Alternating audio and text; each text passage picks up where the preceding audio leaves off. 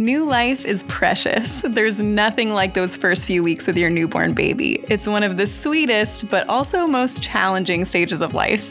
In this episode, we're sharing some of our best advice for surviving and hopefully thriving in the newborn season. This is Life with Amy and Jordan. As we're recording this episode, our second baby, Emily, is 10 weeks old and is starting to really sleep through the night, which is such a game changer. But we're right in the middle of surviving the newborn stage. So we've been getting some questions about what that current season is like for us, and also questions from parents who have never been in the newborn season before. Buckle up. It's the best season and also one of the hardest seasons. Like I said, buckle up. So since we're right in the middle of the newborn stage right now, surviving and thriving in the newborn stage, and what a lot of people call the fourth trimester, because it's like, yes, the baby's out, but the baby has so many needs that they might as well be back in a way. There's still so much. They're needier on the outside. Yes, most definitely needier. They're definitely needier on the outside. So since we're smack dab in the middle of that right now, we just thought we'd talk a little bit about that season and some of the things that we have learned are, now that we're doing this a second time around, things that we would do the same and different, and just sharing some tips for people who've maybe never experienced the newborn stage before. Things we would do different, have two girls. No, I'm just kidding. Beckett, future Beckett, my son, if you are listening to this right now, as an adult, I love you so, so much. My firstborn sweet son. But we do call Emily our angel baby because she just has been so sweet. Emily is our angel baby, and Beckett is our leader. He is. He's going to be a leader. I've been writing that in his baby journal since he's been like, I think 2 months old. I was like, well, you're going to be a leader. It's decided. It's really important to us not to speak things over our children that will then come true and be part of their psyche and future counseling sessions as an adult. So instead of me Unless it's a positive thing, like being a leader. Right. So in private, we go, whew, Beckett is a lot. And then when he's in the room, we say, buddy, you are such a good leader. So if we were doing some quick hit newborn advice, surviving the newborn stage, what would be one of the first things that you would tell new parents? Zippers. Oh, yes. Zippers. Only buy jammies with zippers. I know that might seem like weird advice, but when you're trying to change a diaper in the middle of the night and it's 3 a.m. and you're sleep deprived and you slept with your contacts in, but now one is halfway out and the baby is crying and you're changing the diaper and you're trying to figure out the buttons. Yes, those snaps, all of a sudden those snaps feel infuriating. You curse the person who put those snaps on that garment in the factory. And you praise the name of people who invented zippers. Those zippers are just lifesavers in the middle of the night. Well, all right, guys, that's it. That's actually all the advice we have for surviving the newborn stage of life. Just get clothes with zippers and you'll be just fine. And this is the end of the episode. This is Life with Amy and Jordan. No, I'm just kidding. But I think in all honesty, the postpartum season, that newborn season, it's so sweet, the sweetest in your entire life. Like there's just nothing like the newborn snuggling on your chest. Like right now, Emily is still in that really squishy stage where she still kind of curls up into the fetal position all the time and her little toes tuck in and she'll just like snuggle into my neck, and the way that she smells and the way that she breathes, and it's intoxicating. It's just the most like special, beautiful season of life. And it's also one of the hardest because, you know, as a mom, my body is recovering from being pregnant, from childbirth, from hormones going up and down in all different ways. As we've been kind of talking about it, I think over the last, I guess couple of weeks now, one of the things that's crazy to me about the child rearing process is that, at least in our experience, there's kind of like 4 quarters to the game, right? Mm-hmm. There's the first quarter, which is the first trimester. And that was a really hard season for us because you got really sick and stayed sick until about 15 or 16 weeks before it really started to let up. And then all of a sudden there was the magic second trimester. Yes. And it was like you had all the energy in the world. You feel good. Like the bump is like cute and it's small and it's tight and you feel like you can just move and groove and do all the things. You're like excited that people like know you're pregnant. You're starting to look pregnant. And you feel really good. Everything is good. And then in the third trimester, you just get huge. and exhausted. It's like, come on, baby, let's go. And especially with Emily being a week late, I think we were just so ready for the third trimester to be over. And that's a hard season, that third trimester, right? Because it's the waiting game and the getting uncomfortable and the swollen ankles and everything. And then when the baby comes out, now you're in the fourth trimester, and it's so sweet for so many reasons, but it's also so hard for so many reasons. And so one thing I just wanted to kind of say at the outset of this episode is that if you don't have kids yet, but you're like on your way to having kids, just like know that in this like 12-month season of life, there's going to be, for us anyways, I feel like 3 out of those 4 quarters were probably harder than they were easier. But I would say that the ones that were the one that's the hardest is probably the fourth trimester. And it's also the sweetest for so many reasons. I realize that I've picked up a few of Emily's behaviors. Do you want to hear what they are? Oh, yeah, do tell. Yeah, so I picked up a few. I didn't realize this, is I am not a cuddly guy.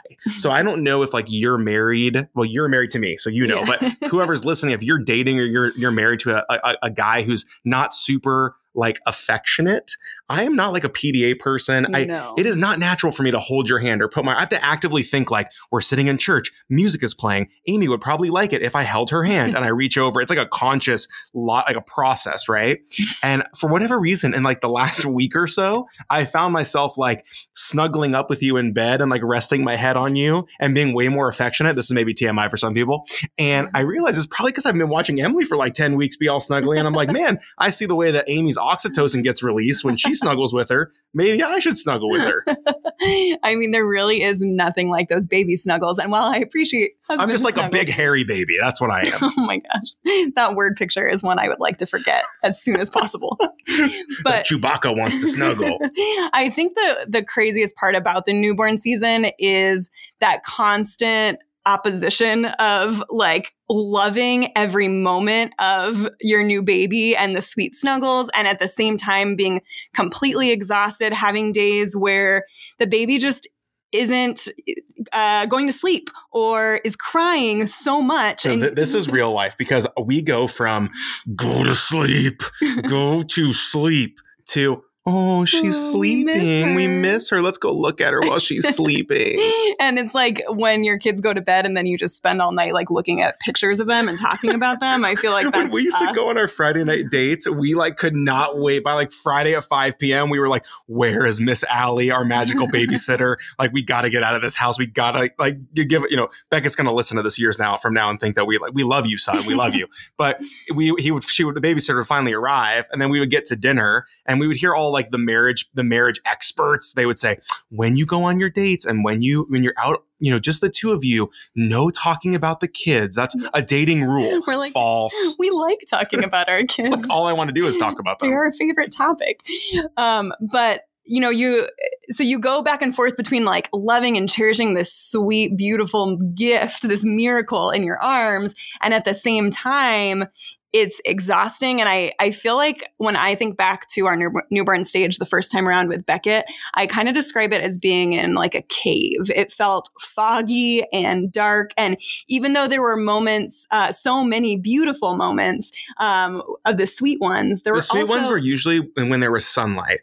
Yeah. So like daytime, all the sweet moments happened during daytime. And then as soon as the sun would start to set, it was like, no. That's where like the physically dark moments were. And I think physically dark, emotionally dark. Yeah. It was literally dark outside and it was dark inside my heart because I was so sleep deprived. And so I think especially when you're like browsing on Instagram and everyone's cuddling their sweet newborns during the day, you don't necessarily see all of the exhaustion and the sleep deprivation and taking care of your postpartum body at 2 a.m. And there's a lot of things that I didn't even know that happened to the body before I had kids. I didn't realize that there would be bleeding for weeks. I didn't realize that I would need a water bottle just to go to the bathroom. I didn't realize that there were going to be nipple creams and pads and crying. And there's a lot of crying. I used to cry because Beckett was so sweet. And I would be like, I just love him so much. And I would start crying. And then I can still remember so clearly, probably about a week in with Beckett, he had a tongue tie. So we were driving him back and forth to a lot of different doctor's appointments and consults. And it was exhausting getting in and out of the house and in and out of the car seat and trying to time his naps and just like trying to figure out parenthood, really. And we were sitting in the doctor's office, and she was a really sweet doctor that cared just so deeply about mamas. And she just looked at me and said, "How are you doing?" And I just started crying. I was just started really sobbing in her office. And she was asking me about breastfeeding. And I was having a really hard time breastfeeding. And Beckett's latch was really painful. And every feed, I was wincing through every feed and crying. And I remember her telling me, "Amy, it's not normal for breastfeeding to be so painful. Breastfeeding isn't supposed to be painful like this." And I just started sobbing.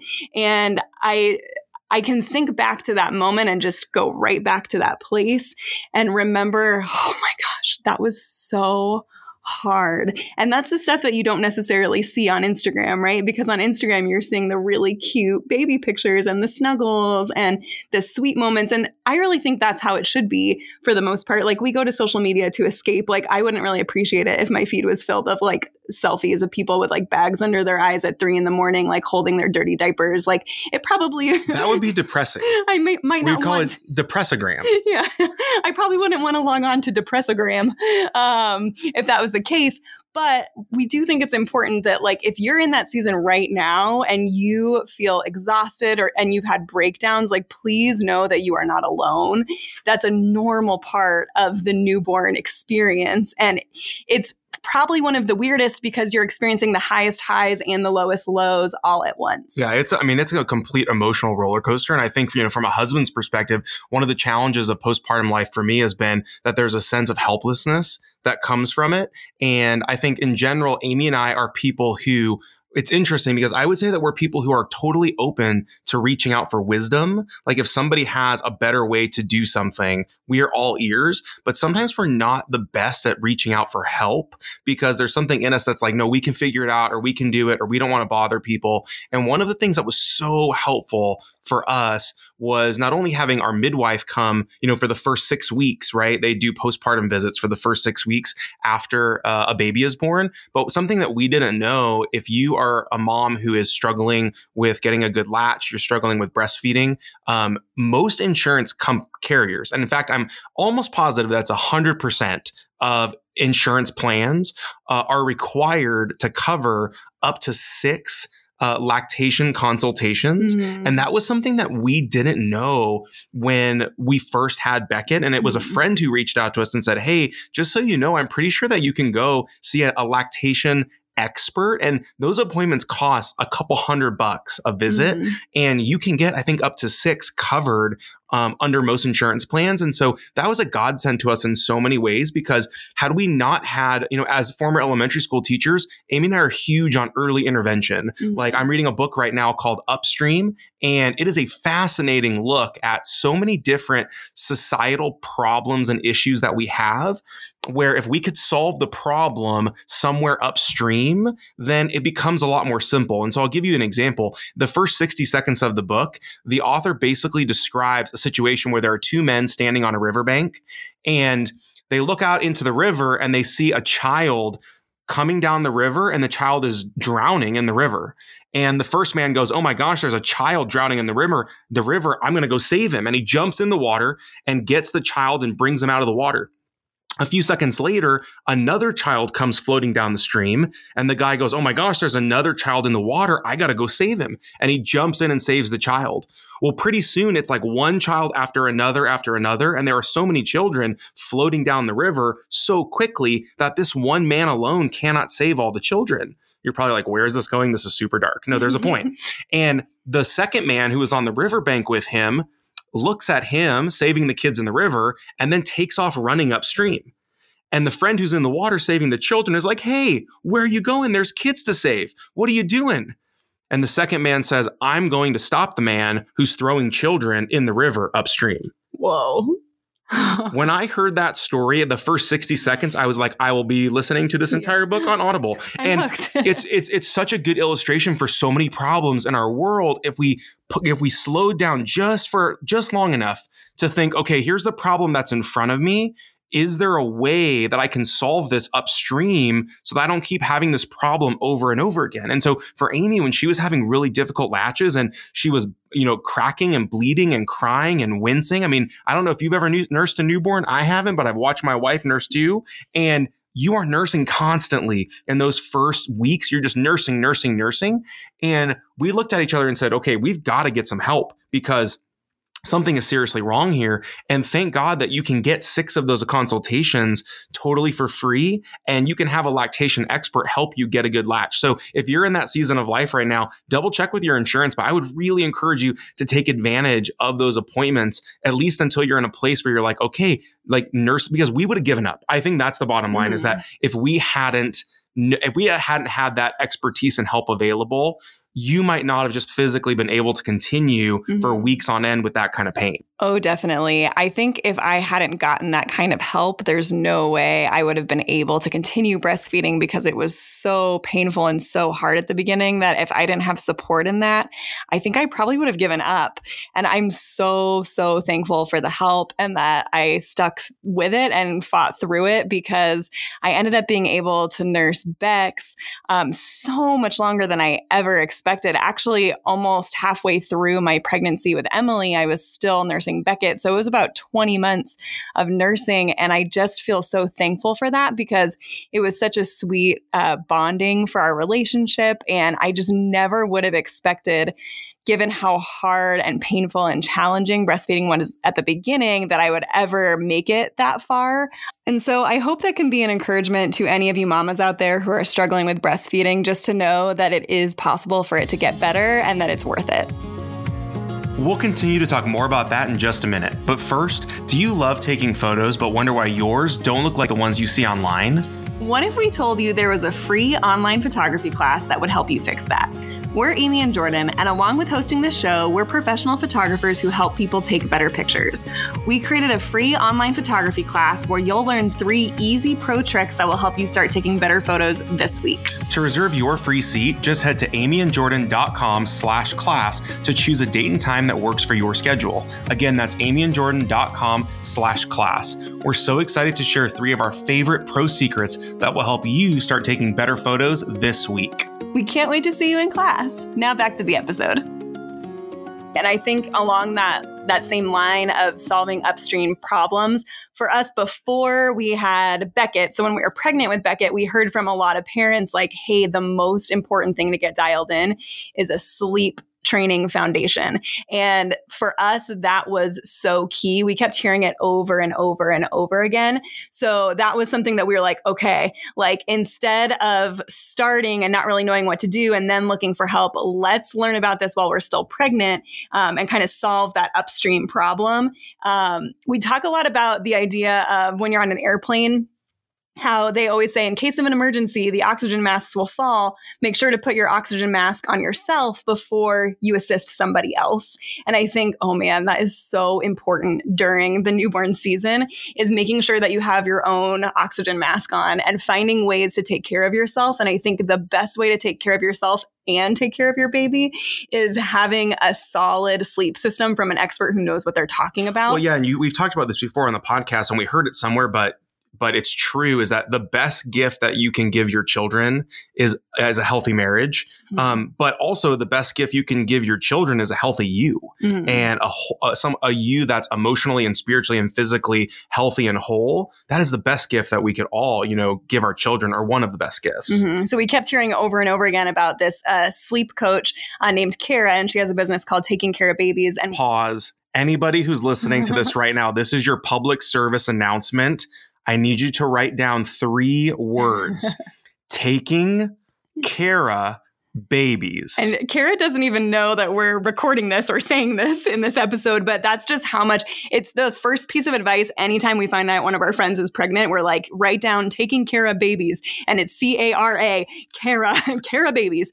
If you care about yourself and you care about your baby, taking care of babies. Man, they should just hire us to write all the slogans. And We need a jingle.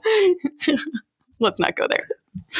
But taking care of babies was the number one game changer for us because she teaches a lot of things that are not intuitive about how to make sure that your baby is going to sleep in a way that will lay a foundation that they can later be sleep trained. And so using her system in the first couple weeks, they're just too tiny to be able to sleep through the night, but she gives you all the tools that you need to do so that as soon as they're physically able, they're able to sleep through the night. And now, here we are with Emily, 10 weeks old, and she's sleeping about 9 or 10 hours a night.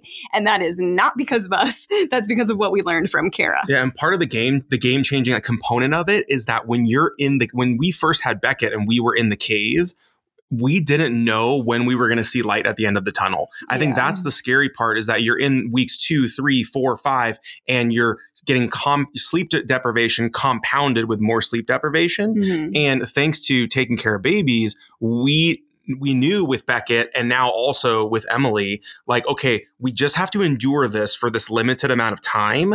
But by 6 weeks, she'll be sleeping 6 hours. And by 7 weeks, 7 hours. And 8 weeks, 8 hours. And that was a game changer because you can endure a lot of pain. Our pastor always says that you can endure pain when you know there's a purpose. And so we knew that, okay, this is really hard. These first 3, 4, 5, 6 weeks are really hard. But once we get to weeks 8, 9, and 10, and she's mostly sleeping through the night, the pain will have had a purpose. And I think just kind of the idea of solving upstream problems, what's so interesting in that book is, and it relates perfectly to this, is he says in the book that once you are able to identify the problem, you'll see it all around you. So let me say that again. Once you're able to identify the problem, you'll see it all around you. But he said one of the problems is that oftentimes we don't even see the problem.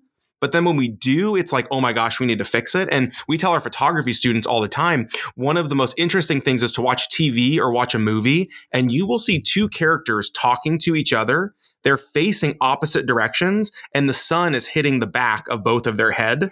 And the reason is because Hollywood is creating beautiful lighting on both characters. Magic. But it's movie magic, right? There's no scenario under which two people could be facing each other having a conversation and the sun is behind both of them because there's only one sun, right? And so I think that's something that you will start to realize as you whether it's taking care of babies or another sleep training course, once you start to sleep train your little ones and you start to see the success and the success from that, you will start to notice running around a lot of other kids who are not sleep trained, and you'll start to notice cues like we notice in Beckett and in Emily, their sleepy cues that Kara talks about. And I can identify a tired child anywhere in the world now. And so sometimes Amy and I will be out at a restaurant or we're out wherever, and we'll see a child giving all the sleepy cues. And the mom or the dad is kind of fussing with them or struggling with them. And it's maybe they're hungry, maybe they're this, maybe they're that, maybe they're blah, blah, blah. And then Amy and I are across the room being they're tired. They're tired. Take them home.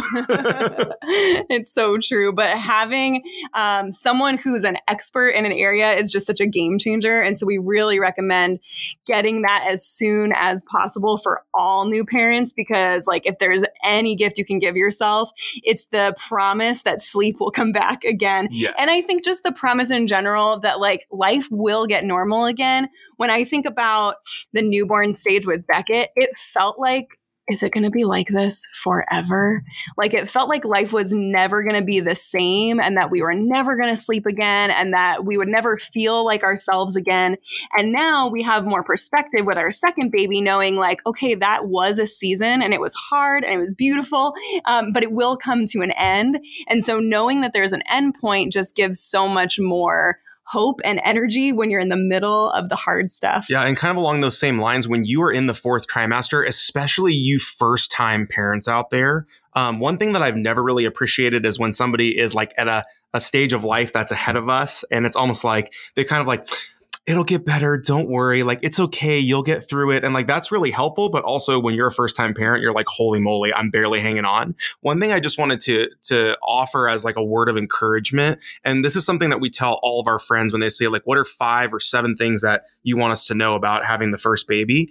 One thing I would just let you know is that in our experience with both kids, the first 1 to 2 weeks were amazing. Mm-hmm. They were amazing. It was like the adrenaline from the labor and the delivery and the oxytocin, like all the good like hormones are just flowing and vibing, and the snuggles are sweet and the baby smells are wonderful. In those first couple of weeks, your like family and friends are coming by, people are bringing meals. You just have like an abundance of like food and help and so much adrenaline and oxytocin and serotonin and all that stuff that you feel like on top of the world in a lot of ways and invincible.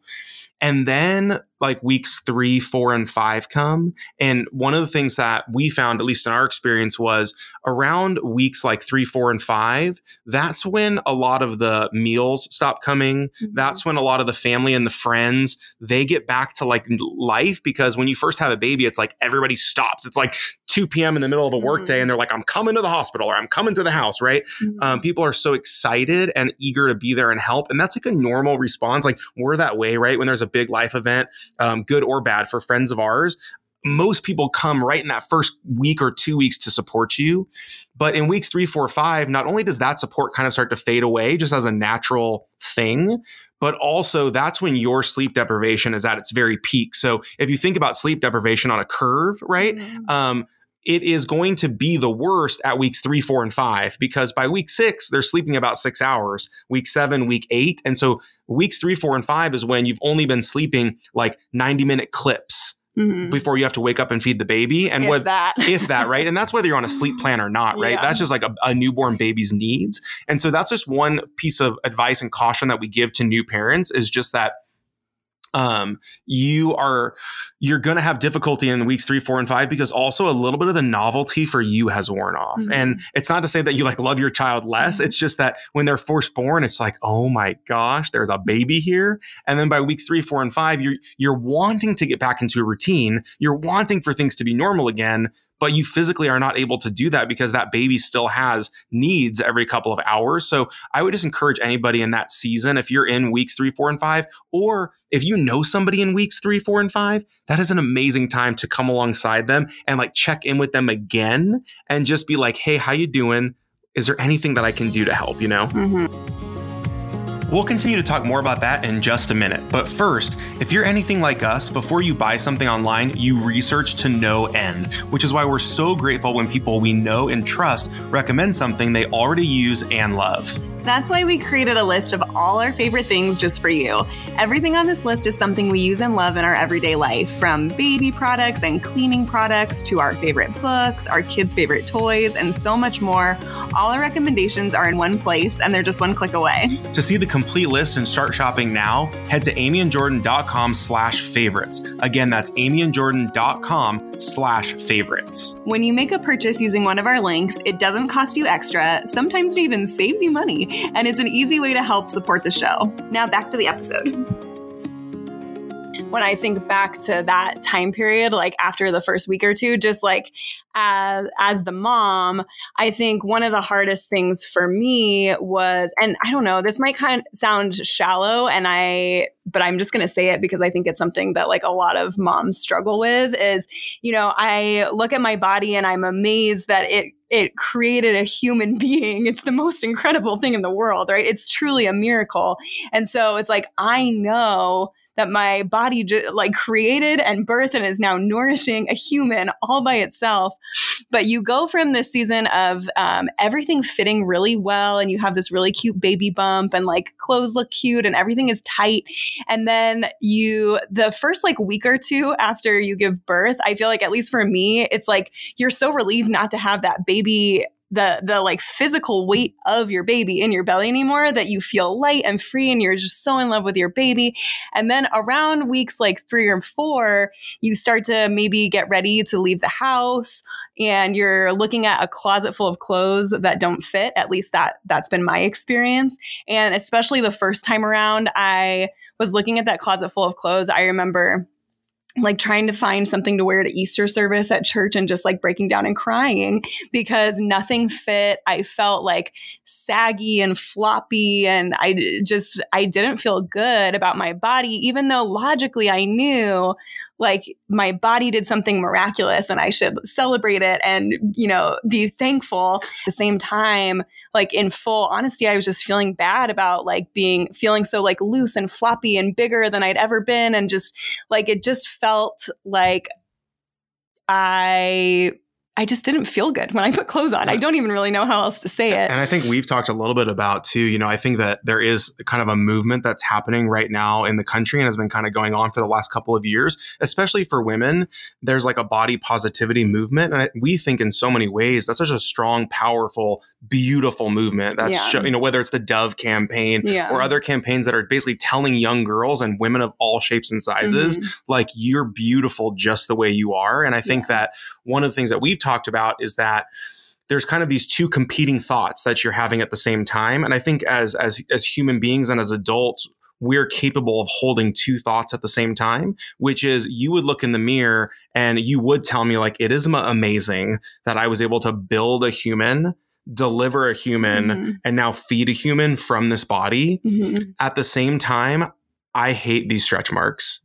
I remember after Beckett was born, we didn't realize that your skin had stretched. Yeah, because it was all underneath the belly. belly. And so I remember like in weeks, I can't remember, it was week like, 2 or 3 or something like that. And probably around the time of that Easter. And you were in the bathroom and looked down and saw the stretch marks for the first time.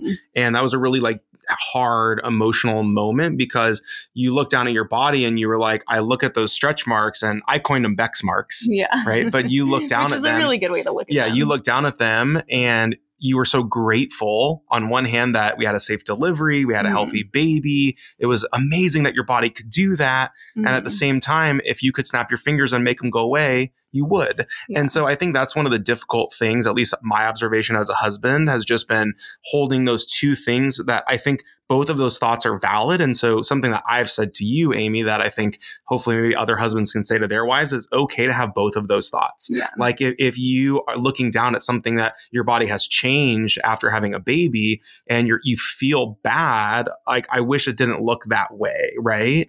Like I think that's like probably a really normal thought that most women have. And I wouldn't want any woman out there to feel ashamed that they had that thought, because I think at the end of the day, we all, men or women, we all want to look our best, right? Like that's why there are so many like skin products and shaving products and all kinds of things, because we do all want to look our very personal best. But I think something that we've learned just as now that we're getting a little bit older, we're both starting to see our grays come in for the first time and fine lines and wrinkles, and you start making jokes about Botox and stuff, things that you never thought about in your early 20s. And I think that it's just okay. I just want to give, I've said this to Amy, like I just want to give you permission to have both of those thoughts, because it doesn't make you a vain person. It doesn't make you an ungrateful person or a selfish person, because you've had both of those thoughts at the exact same time. I think that's normal, and probably a lot of people have that. So that's just something from a husband's perspective. Yeah, which I really appreciate. And I think one of the things that I've learned from that I would tell expecting moms is, especially coming from someone like me, who, if you've been listening for a while, you know that I'm the saver of the family. I love a good deal on clothes. I don't really like spending money. And if I am going to spend money on clothes, I try to make it a consignment store. Girl, you have punch cards from like high school. Like Amy's got these punch cards that will have like 9 out of 10 punches from like some place that's probably not even in business anymore. I'm like, what is that doing in your wallet? Well, if we get one more punch, we get free ice cream. Okay. It's true. So I'm the one that loves to save money in the family. And so I was looking at a closet full of clothes after Beckett was born and feeling bad about needing new things.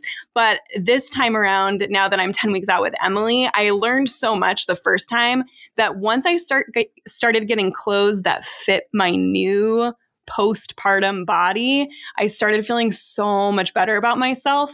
And I realized that it was worth like the full price retail price tag to buy some things that I probably wouldn't buy in any other season, but that made me feel good again. And so we actually in the show notes have a link where you can go see my top 5 items that I have found really made me feel so much better, and finding things that are nursing friendly and also are friendly to like a new, like loose, I like, especially like that pooch underneath your belly button, you know, well, that's what I've got right now. The pooch below my belly button. I don't know what to call that. But like having some clothes that make you feel good again and being okay to spend a little bit of money. And maybe for some people that's like not a struggle, but for me, that really was just realizing, okay, like if my body built a human and delivered a human is now nourishing a human, I can do this for myself and spoil myself, indulge myself a little bit and get some things that make me feel really good. And this time around, I was so much more prepared and I just felt so much better, so much faster because I think my expectations were so much more aligned with reality the second time. And it's something our doula told us really early on is she said, Amy, 9 months in, 9 months out, meaning that if it takes you 9 months to build a baby, it's probably going to take you 9 months before your body starts to look and feel more normal again. And I think what's been tricky about that now that we've had 2 kids is that with Beckett, that was totally true. It really took like the full 9 months before you were really starting to feel like, wow, I'm like really starting to feel like myself again. Yeah. And with Emily, it happened in what felt like weeks. Yeah, and so much faster. We still don't really know necessarily exactly why that was. And so I think just having grace for that. But something else I was thinking about as you were talking, Aim, is this idea that when you're a new parent, especially in the 4th trimester, everything is harder in life when you're doing new things all at once, right? So I think like in our normal course of everyday life, like most of the things that we do are kind of like automatic and we're really not doing or learning that many new things. But once you have a baby in that 4th trimester, as a first parent, you're learning a lot of new things. You're learning how to breastfeed. You're learning how to sleep train. You're learning how to change diapers maybe for the first time. You're learning how to like pump and like freeze milk. And Googling like every sound, like, is this okay? Is this okay? Every little like skin rash. And, it's like you're just Googling constantly because you've never seen any of it before. Like, oh, my baby just made this noise. Like, is that okay? Yeah. And I remember you told me a story one time. I think it was from you got an email from somebody. I think it might have been from Brian Harris. It wasn't a personal email, but I think the guy's name is Brian Harris. And he sent an email that was basically explaining why everything is harder the first time you do it. And he said, take an example of like a new parent. And for the very first time, their baby, or let's say their toddler gets a fever. And they realize that they need some baby Motrin to break the fever. And so they look in all the cabinets and there's no baby Motrin. And so the wife says to the husband, hey, I know that it's 1 o'clock in the morning, but I need you to go to Walmart and get some baby Motrin. So the dad is like, got like his like, maybe he like just threw his glasses on and he's like, his hair is disheveled and he's in his pajamas and he drives to Walmart and he gets to Walmart and Walmart is big, right? There's a lot going on at Walmart. And imagine like looking at a map of Walmart and then just seeing like this dad like zigzagging through every single aisle trying to find the baby Motrin. And all in all, the trip takes him 45 minutes because from the time he leaves the house and he searches all over Walmart to find the baby Motrin, he gets it, he gets home, gets it to his kid. The next time his wife sends him for baby Motrin, it's going to take him 2 seconds because it's already in the kitchen or it's already in the medicine cabinet. Or even if he has to go to the store, it's going to take 10 minutes because he knows exactly where to go. And so I think that's a really good analogy for like, instead of like all the zigzagging through the aisles at Walmart, you would literally see an arrow straight from the entrance straight to where the baby Motrin is. And that is such a good metaphor in so many ways for the 4th trimester. We were doing so many things for the first time that were brand new. Learning how to swaddle, learning how to put a baby to sleep, there's just so much at the beginning that's new and you're doing it all with the least amount of sleep you've ever lived on in your life. And so it's just a lot at once. So I think recognizing all of those things and realizing, you know what, this is hard. I am learning so many things for the first time. I am more sleep deprived than I've ever been in my entire life. Recognizing those things will allow you to give yourself more grace and allow yourself the permission to just stay in bed as much as possible, especially you mamas out there. I think when I think back to my favorite, sweetest moments of both of my newborn seasons, it was just those moments where I was in bed alone with my baby, just learning their little fingernails and staring at their little eyelashes growing in and stroking that baby soft skin. And smelling them. The best smells. We don't bathe our newborns because we love the smell so much. It's true. They have the best baby smells. And so stay in bed as much as you can. Like, this is the time in your life where you should let everything go. Just let it all go. Like, if the dishes pile up, let them pile up. If, like things like vacuuming and dusting, like, just let it all go, and really cherish that time as much as you possibly can. Because even though in the moment it feels like, am I ever going to get through this? It goes by in the blink of an eye, and you really can't believe how fast it's over. I think there were a lot of times when I was struggling during the newborn season where I would stop and think to myself, am I the only one? Like, in one of those crying moments where you just feel exhausted and defeated and you can't get your baby to sleep. And you just feel like this is this never ending, exhausting cycle that's going to go on and on and on.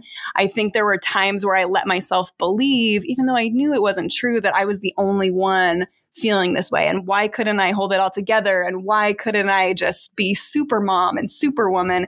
But I think what I really needed was just to give myself more grace and sleep when the baby sleeps, and not try to keep the house going, and try to just let everything else melt away and savor that precious time with your baby.